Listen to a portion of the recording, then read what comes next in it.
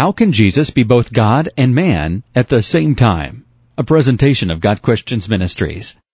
It is impossible for us to fully understand how God works. We, as finite human beings, should not expect to be able to comprehend an infinite God. Ultimately, we will not know the full answers to these questions until we get to heaven. Jesus is God's Son in that he was conceived by the Holy Spirit, Luke 1 verse 35. But that does not mean Jesus did not exist before he was conceived. Jesus always has existed. John 8 verse 58, John 10 verse 30. When Jesus was conceived, he was becoming a human being in addition to being God. John 1 verses 1 and 14.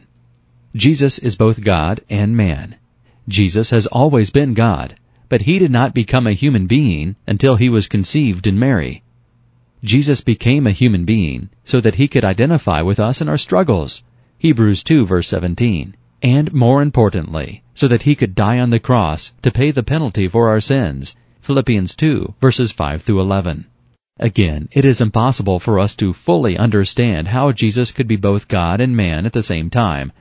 This is something that requires faith and trust on our part. Just because we don't understand something does not mean that it is not true.